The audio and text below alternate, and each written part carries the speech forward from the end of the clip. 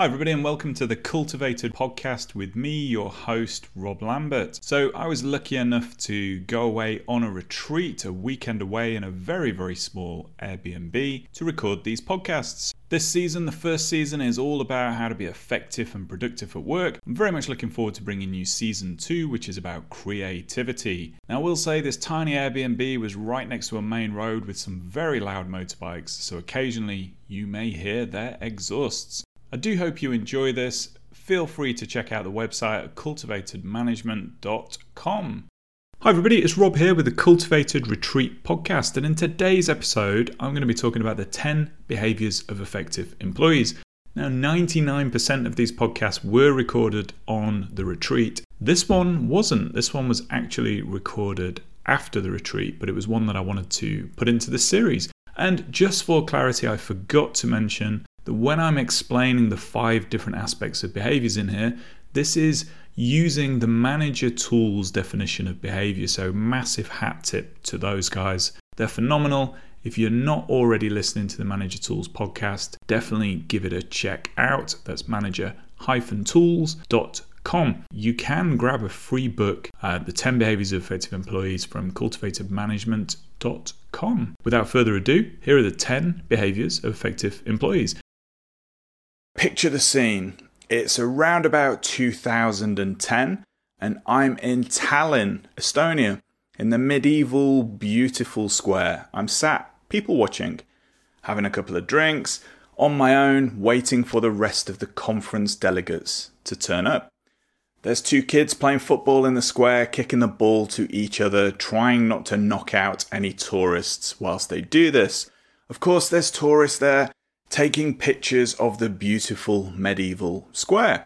There's restaurants that are full, there's bars that are starting to fill up, there's couples with ice creams, there's families out for a stroll. I'm soaking this up, having a couple of drinks, really enjoying myself.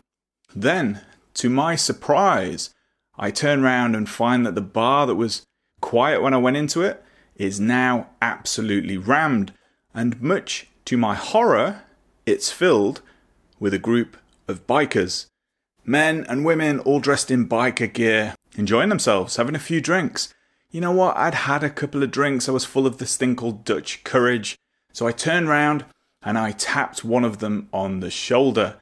And he turned round and he stood up. Now, I'm tall, 6'2", 6'3", but this guy was freaking massive. He was at least 10 foot tall and he looked straight through me and said, "What do you want?" And in my deepest, most assertive, most influential voice I could muster, I said to him, "I'd like to buy you a drink." It went down well. I was welcomed to the group, bought a round of drinks. I heard stories of love and loss and antisocial behaviour and road trips and just great evening. Until, in the corner of the square, appeared a sight that made my stomach churn. It was a rival biker group. Tigo, the guy who I'd tapped on the shoulder and bought a drink for, was from Finland with his Finnish biker group. And over there in the corner was a rival group. Tigo stood up, as did everybody else in the bar. The square fell silent. Restaurants shuttered up. Tourists moved on. The kids scuttled away. I stood up with Tigo. I knew what was coming next. I'd previously had the right skills and the right experience, mostly some money and the ability to have a few beers. But now came the hard work of being part of this group. We had to fight for our right to drink beer in this town, in this square, on this evening. I'll be honest, it was round about this time that I no longer wanted to be part of this group. I didn't have the behaviours to actually do the work. So I tapped Tigo on the shoulder and I said in my deepest, most assertive, most influential voice I could muster, "I'm going to the toilet." And I did just that. I walked into the room, past the actual bar itself, past the toilet. I went out of the back door and I ran back to my hotel room, crying.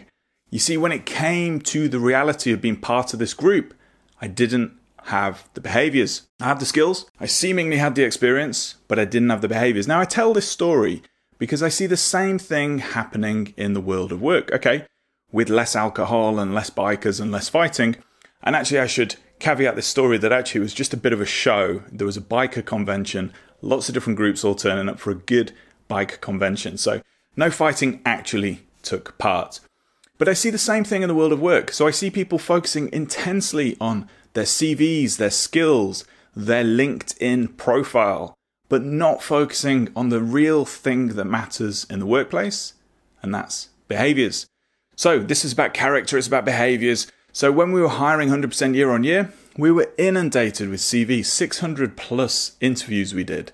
We were inundated with amazing resumes, amazing LinkedIn profiles, people that had seemingly every skill that you could imagine. But when it came to interviewing for behaviors, when it came to working out how people actually behave in the workplace, there were very few people who met the bar. Now, behaviors are really important.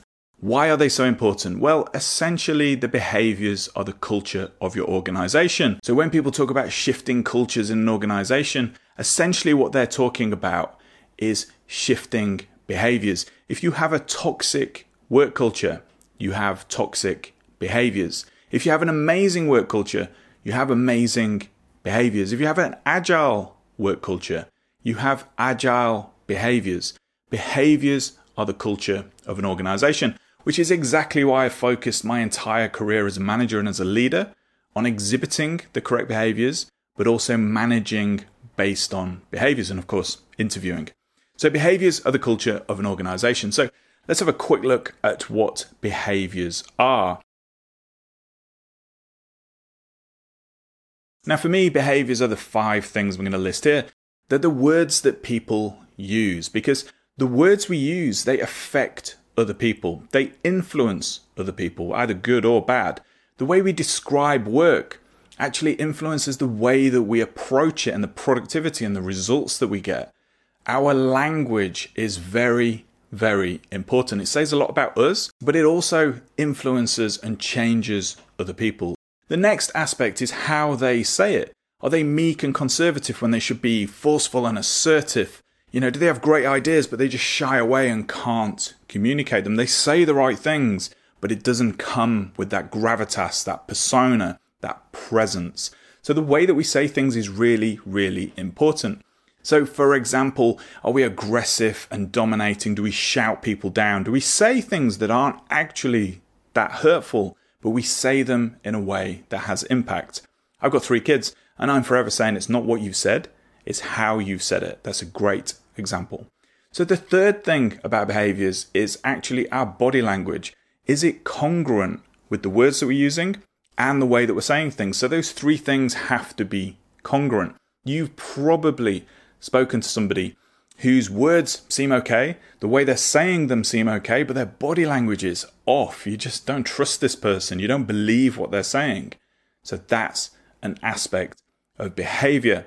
Now we're going to move on to actually their actions, the things that they do, the way that they carry themselves, the actions that they do day to day, the work, the energy, the enthusiasm that they bring. Okay, so this is the actions, the things that people actually do.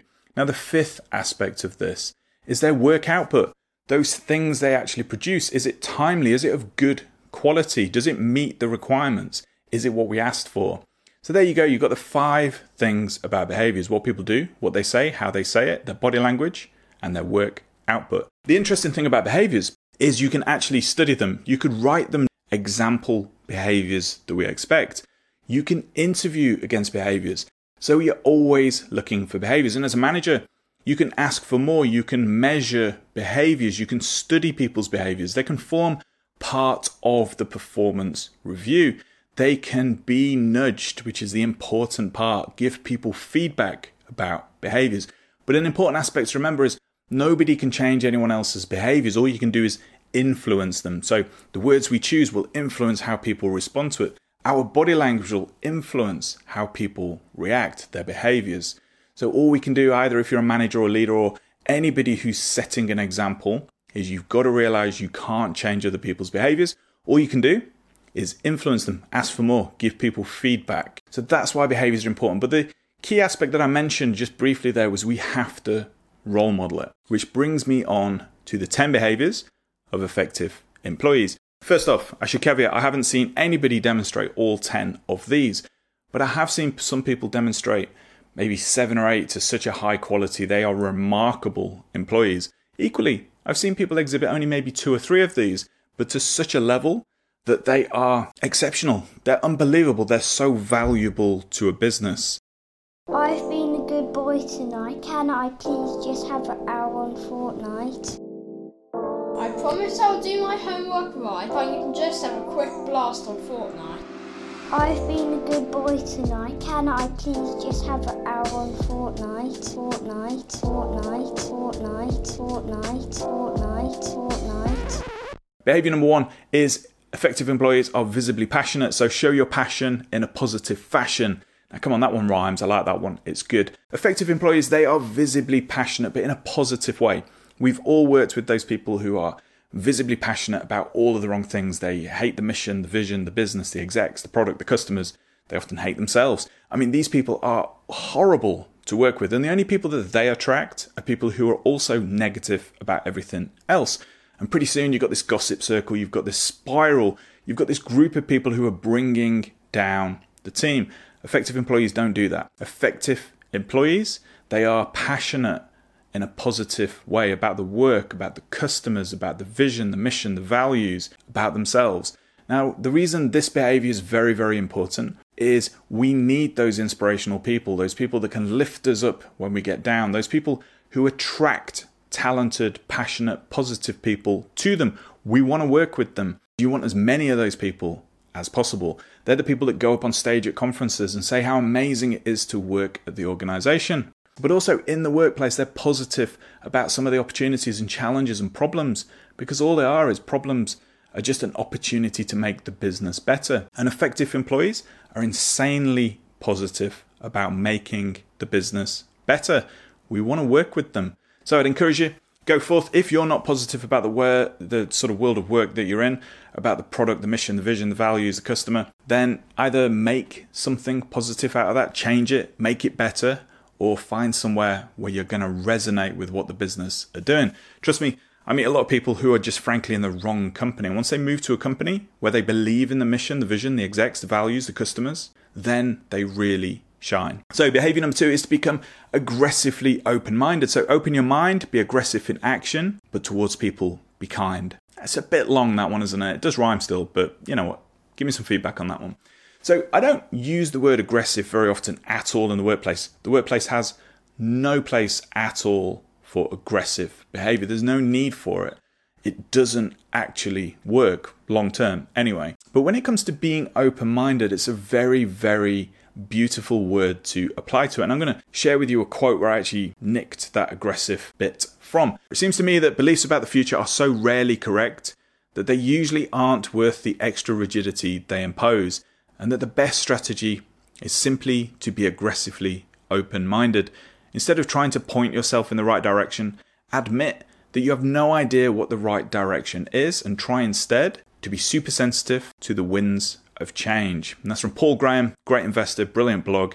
I'd encourage you to go and sign up, paulgraham.com. He's an expert. He's an investor. He's led startups. He's done some amazing things. And even he's not sure exactly where he's going. But instead, what he's doing is he's listening to the world around him. He's opened his mind. He's not fixed on any single one way of doing something.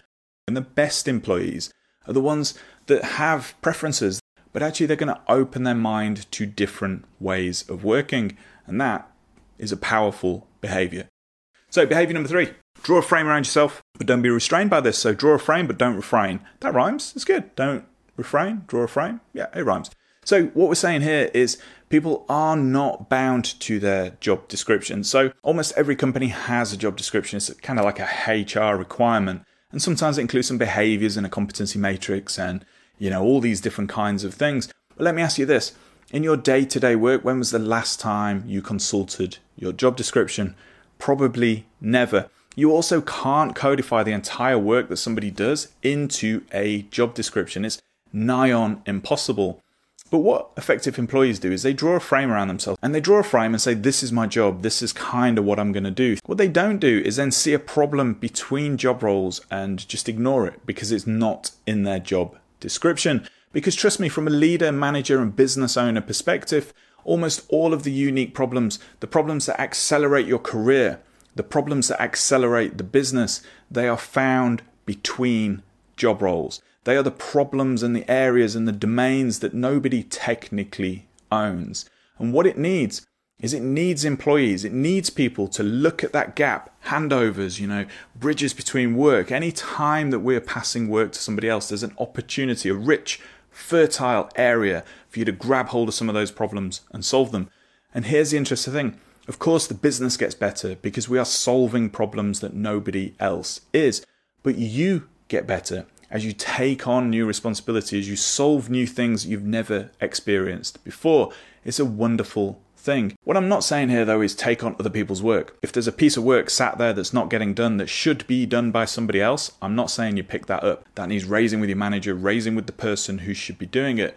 But what I am saying is that you should be looking for those problems outside of your role and then bringing in the ones that make sense. And of course, don't bring in so much that you don't actually deliver what you're paid to do. That would be crazy. The whole world of work is full of problems, and they exist usually between departments, between job roles, between people. Moving on, become company smart right from the start. This means widening your awareness so that you will be surprised less often. This means going into an organization and studying and understanding the system of work.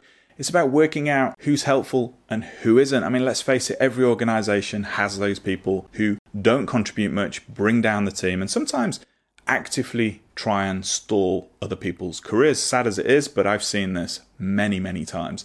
So your job is to get company smart, to understand the vision, the mission, the values, and get behind them, support them, be visibly passionate about them. It's about working out, where does work come from? Where does work go to? And then understanding the system of delivery so that you can pull levers, you can spot bottlenecks, you can understand how that organization works.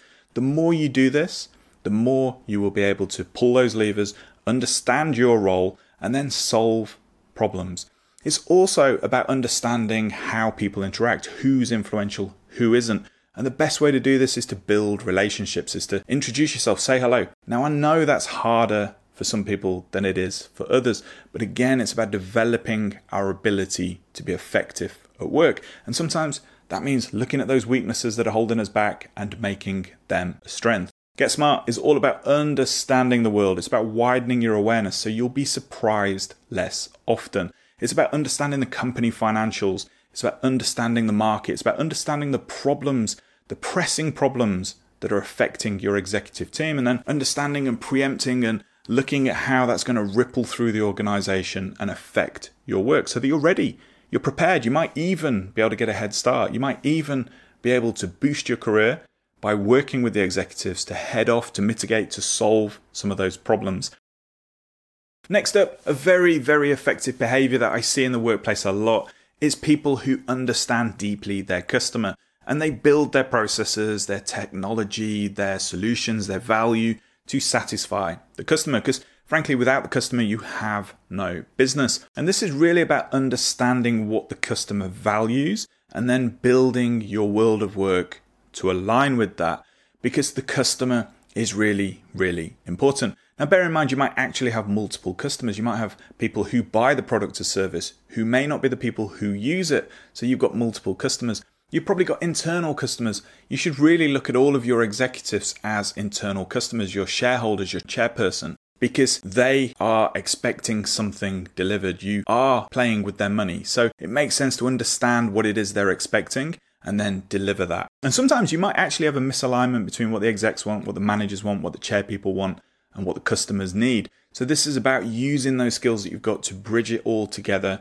and build value. But the key thing is understanding who your customer is. And one thing I always encourage people to do is actually draw a picture of your customer on the wall and then work your way backwards through the entire delivery process to them. We'll come on to that in a minute. But that's a really effective way of putting the customer at the heart and center of your organization. So effective employees, they always work out who that customer is and they do everything possible for them. Who do you work for and how do they keep the score? The next behavior is all about improving the the process. Now, I'm going to tell you a little story here, and this story is very real. Went into an organization and I was asked to support and help the customer support team because frankly, they weren't meeting any of their targets. Customer satisfaction was falling and this team simply weren't delivering. So what do? We improved the process. And how do we do it? Step number one was we stapled ourselves, metaphorically, not physically, to work items, and we followed them through the process and we mapped it out on the wall. We grabbed another work item, we did the same thing in case it followed a different path, which sometimes it did. And we did this for enough work items where we were able to work out the process that the work went through. And we mapped it up on the wall and we gathered the executives and the leaders and the managers and the team around this, and we showed them the awfulness that they had designed. Now that's the key part here. They had designed this piece of work. And when we dug into why they designed it in this way, I mean, it had 14 different stages and it took on average anywhere between 3 to 5 days for a work item to travel through this. So you imagine customer rings up, got a complaint, got an issue, 5 days you could be waiting. So when we dug into how they'd actually managed to come up with these like 14 or 15 different stages, here's what happened. We realized that actually the trigger for it was a request from an executive for a report. They wanted a snapshot report once a week that told them how many cases were in each queue so that they could actually reprimand or actually reward the departments that had the fewest cases. So what happened? They ended up deconstructing all of the work so that they could actually niche it down per team. Hence they had 15 different queues. And then what they did was they started to take a snapshot report 4 p.m. on a Wednesday. So you can imagine what happened at 3:55 every Wednesday. Cases were bouncing around all over the place, not because they were being worked on, not because they were traveling through the system correctly, but because people were trying to push them out of their queue. They didn't want to be the team with the largest queue, so everything was moving around. And here's the important thing. Nobody wins in this situation. The staff don't win because they're spending their time bouncing stuff around or getting told off if you're the unlucky person that at 3 o'clock has the most amount of cases in your queue. The customer certainly does not win in this situation. It's crazy. I mean, the customer's losing, really is losing in this situation.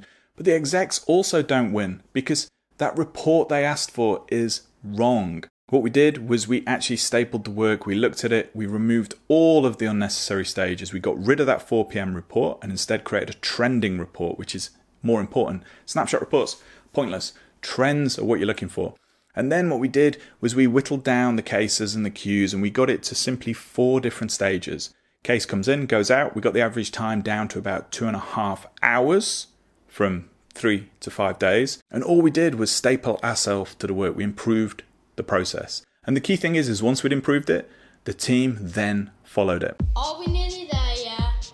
Nope. Are we nearly there yet? Nope.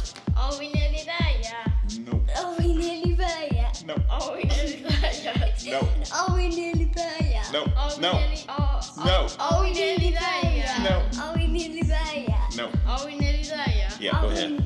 Yeah. Effective employees, they do what they say they're going to do. If you make a commitment, keep going until shipment. So effective employees, they are 100% focused on their word. If they say they're going to do something, they do it. If they can't achieve it, they'll raise the awareness, they'll communicate, but they will take on work and commit to it. But the important part here is they won't take on work that they do not believe they can achieve. Sure, it might be hard, it might be difficult, it might be a challenge. Of course, that's what we want. But they're not going to take on the impossible. And that's where behavior number 10, bravery, comes in, about standing up and saying no. So what they'll do is they'll commit something, they'll do it, they'll be trusted. And as a manager and leader, what you want is people who you can rely on, you can trust to get the job done. They'll do the work, they'll put in the hard work, they will commit to it, and they will keep you informed. The next behavior is about communicating well. People ask me which of the 10 behaviors I would put the most emphasis on, and it's definitely this one. I'm only going to share with you one tip because frankly communication is vast, but I reckon if you can improve your communication, you will be developing a superpower in the world of work. I studied communication at school, college, university, and I still study it today. My university lecturer was a world-renowned communication specialist. His lectures were amazing, as you could imagine. And one thing really stuck with me, and this is what I teach now, and it's actually fundamental. So I'm going to share this one tip with you. All communication has a purpose, an audience, and a context. So the more purposes we have, if we're trying to inform, persuade, educate, convince, whatever our purpose is, the harder our communication will become. If we're trying to affect many different people, shareholders, stakeholders, customers, suppliers, staff, managers, you name it, the more audiences you have, the harder communication gets. And then there's the context in which it happens. So next time you're communicating, think about this. Don't try and be efficient and solve loads of purposes with loads of audiences in loads of different contexts. Instead, niche down, narrow down. Now, what it might mean is you have to communicate several times in different mediums, for example, like an email, a face-to-face, and maybe a meeting with the whole team. So be it. Communication is hard. We've got to put in the hard work, because what we're trying to do with communication is be effective first, not efficient. Once we're effective, then we can start looking for ways to make it more efficient. So remember that purpose, audience, and context. Next time you're about to send an email, who are you trying to affect? What are you trying to affect them with, and in what context? And the context, think about it, could be gender, religion, race. It could be a very difficult part in your company history. Maybe you're making lots of people redundant. Maybe it's a time of growth. It makes a huge difference to the message and the medium. Okay, so think about that context, really important. Not too long now, we're nearly there. This is about adding skills to skills to skills. Now I'm going to rattle through this one because actually this is pretty straightforward, but develop skills to pay the bills. A little bit of a Beastie Boys reference there if you've caught that. So I'm going to give you a quote from Scott Adams. If you don't know who Scott Adams is, you probably actually do. He is the creator of Dilbert. And in his book, How to Fail at Almost Everything and Still Win Big, he shares this brilliant quote. If you think extraordinary talent and a maniacal pursuit of excellence are necessary for success, I say that's just one approach and probably the hardest. When it comes to skills, quantity often beats quality. Now, what he's saying here is he was never the best cartoonist, never the best employee. He's not the funniest person on the planet. But when he combined all three things together, he created Dilbert. Now, I've seen the same thing in my career. I've known people who've become specialists and spent 10, 15 years studying a particular subject. And they are insanely valuable, insanely in demand, but it's been a really hard journey. They had to almost 100% know that that's exactly what they wanted to do. Me, on the other hand, I've got a core set of skills, and I'm going to share with you T-shaped people. So imagine a capital T with a horizontal bar and then a vertical. Now, the vertical is the core skill. Now, for me, that's leadership, it's management, it's those sorts of things. And then we think about the horizontal bar across the top. That's vlogging, it's speaking on stage, it's communication, it's teaching, it's writing, it's all of the things, marketing, leadership. It's all of the things that I can bring to that core to make me a T-shaped employee. Now, T-shaped employees are generally a lot more valuable, a lot more capable of solving a number of different problems that pop up in a business. But of course, sometimes you're going to need a specialist, somebody who knows that subject so intensely that they are remarkable. Now, I'm not going to say which one's better. For me, it's the skills. For some people, it might be that niche, professional, follow the path, 10 years of deep study until you become an expert.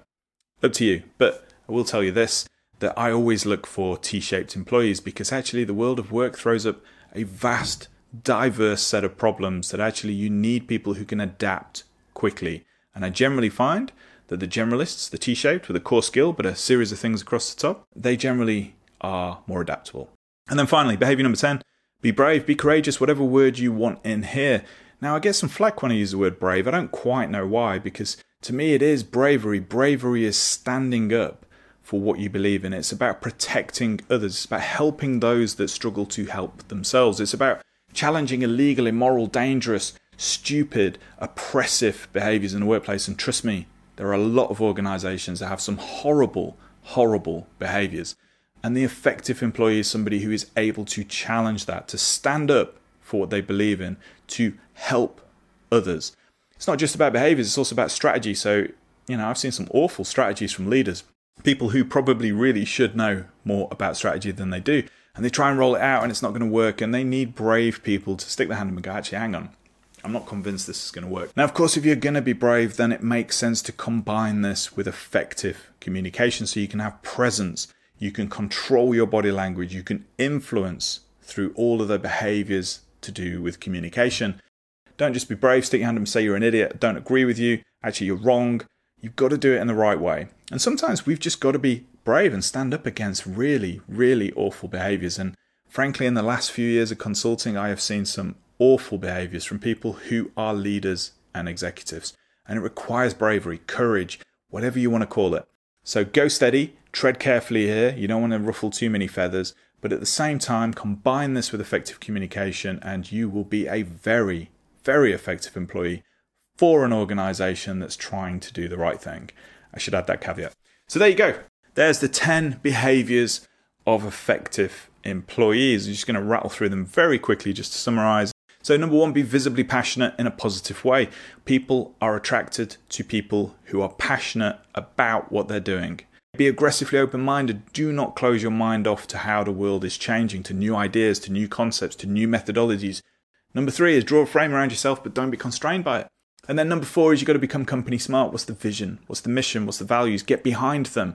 Understand how the business works. Get a systems thinking view of the business so that you know which levers to pull. You can understand the consequences of your actions. And then number 5, learn who your customers are. Number 6 is improve the process. We've got to be doing this constantly. Staple yourself to those work items. Metaphorically, please, no physical stapling. Map them out. Look for bottlenecks. Look for things that are missing. Look for problems. Gather leaders and managers to that map. And then show them the world in which we have designed. Number 7, do what you say you will do. This builds trust. It makes you effective and it also makes you very, very, very employable because people like to work with people they can trust. They also recommend people they trust. And then number 8 is communicate. Learn those communication skills, purpose, audience, context. Start there. It's the basic building blocks of good, effective communication. And then number 9, add skills to skills or become an expert. Up to you. My advice, skills route. Okay, and then number 10 is be brave or courageous. Stand up against that illegal, immoral, dangerous, oppressive, stupid behaviors that actually the workplace has more of than it really should have. But combine this, please combine this with effective communication. Thanks everybody for listening to the Cultivated Retreat podcast season 1. If you want to join the mailing list and get goodness to your inbox every Wednesday, then check out cultivatedmanagement.com. You'll find all sorts of other stuff on there, resources, books, articles, links to the YouTube channel, links to the Here's an Idea Worth Playing With audio series, and of course the online Communication Superpower workshop. Until next time, bye-bye.